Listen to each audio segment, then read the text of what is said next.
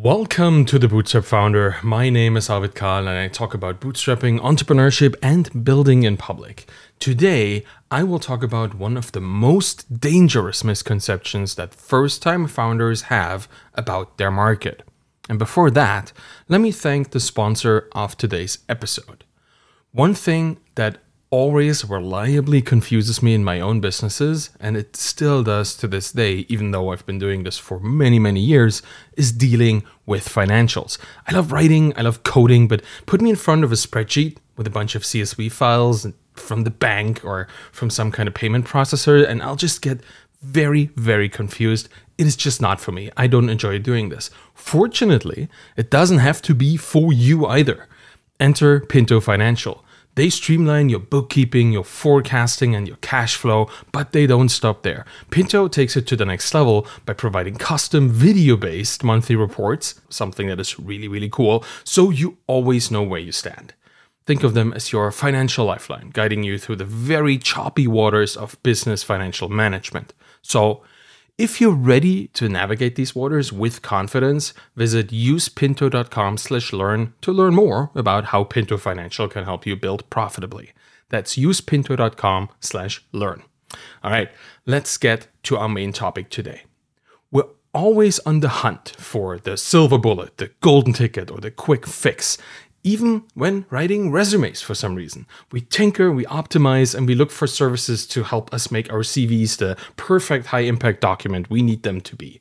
But too often, we make a basic logical mistake. Something I'd like to call wishful reasoning, and resumes are an example here. We think because there's a perfect resume for each employer out there must also be a perfect resume that works for all employers. There's no such thing as a perfect resume that will work every time. Even experienced hiring managers struggle to say what makes a good resume, and they have seen hundreds, if not thousands of them. Why is that? Well, resumes are hyper-contextual. Each resume is an act of communication between two unique parties. To work well, a resume should be equally unique in that path of communication. Every CV is a message between a sender and a receiver with both radically different motivations and intentions. No singular message will ever be optimal for all potential combinations of those senders and receivers. No two employers want the exact same thing, and no two employees are ever equally skilled or experienced. So to assume that you could write a generic resume to have the maximum impact among all those employers you send it to is foolish. Yet in marketing, we take this path all the time. We want to find the perfect landing page copy instead of considering how to structure our marketing system to optimally reach a multitude of different customers one at a time. We always look for the template that works for every use case. But the truth is, there is no one-size-fits-all solution for our marketing efforts. Every customer is unique and has their own set of needs, wants, and pain points. So instead of trying to find a single solution that works for everyone, we should focus on understanding our customers and then tailor our marketing efforts to meet their specific needs in specific ways. This approach starts with the realization that a good product is specific, at least in the beginning. I know this won't scale forever, but it's not meant to. You might be tempted to think that the most common services that we use in our professional lives, stuff like Excel or Google Docs or tools like Dropbox, have always been great at everything they do. They're certainly used for every possible task right now. They're being used as general tools. Well, they have become general tools. Because when Dropbox started out, it was just a very specific file storage system that met a lot of resistance for being too opinionated. Google Docs, that's a general tool now, but that came out of Writely, and that was a web app that was focused first and foremost on real-time collaboration and not necessarily fully featured word processing. They didn't care about that. Most successful general tools start out as niche products serving well-defined niches. They are, for all X, there exists a Y solution. Each industry needs its own products. Yet, so many founders want to build the general tool first. They want to be the Y for all X. And just as much as sending the most generic resume to 100 different employers won't get you a job, neither will your generic early stage product find solid footing in multiple industries simultaneously. In fact, spreading your initial target customer persona over way too many audiences will do you a massive disservice. You'll be unable to receive clear feedback about the viability of your prototypes, because trying to validate a new product in multiple industries at the same time, that's just diluting an already weak signal. It's quite likely that demand for your product, intentional, conscious demand for your specific solution, is very slim before you start.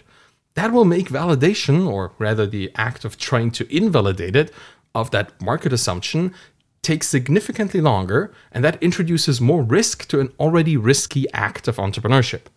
Eventually, you might find multiple audiences for your product as you explore what's working and what's not. Eventually.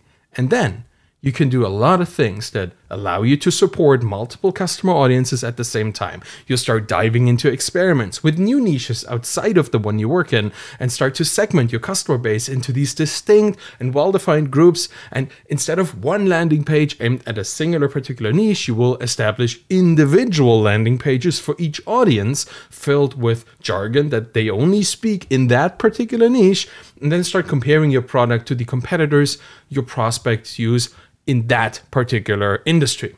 You will eventually iterate your way out of your first niche, that's the idea, and grow into new and exciting markets outside. But you don't start with that. As a bootstrapper, you very likely don't even have the resources or the mental capacity to divide your focus for this. Not with specialized competitors everywhere, even in the single niche that you start out with, that have already understood the power of niche alignment and are trying to build the perfect product for their specific customers in that industry niche. Trying to create a product that is supposed to appeal to everyone is generally a recipe for failure.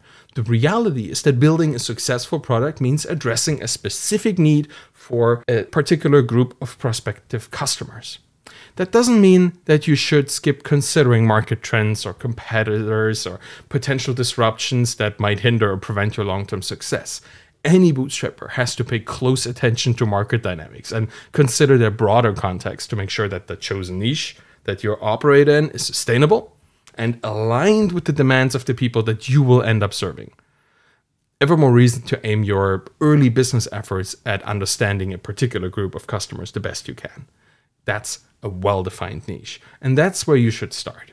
Don't try to be the X for all Y. Instead, be the best X you can be for any specific Y that you choose to serve and empower. And that's it for today. Thank you for listening to The Bootstrap Founder. You can find me on Twitter at AvidKahl, ARVIDKAHL. You'll find my books and my Twitter course there as well. If you want to support me and the show, please subscribe to my YouTube channel, get the podcast in your podcast player of choice, and leave a rating and a review by going to ratethispodcast.com/founder. Any of this will help the show. Thank you very much for listening, and have a wonderful day. Bye-bye.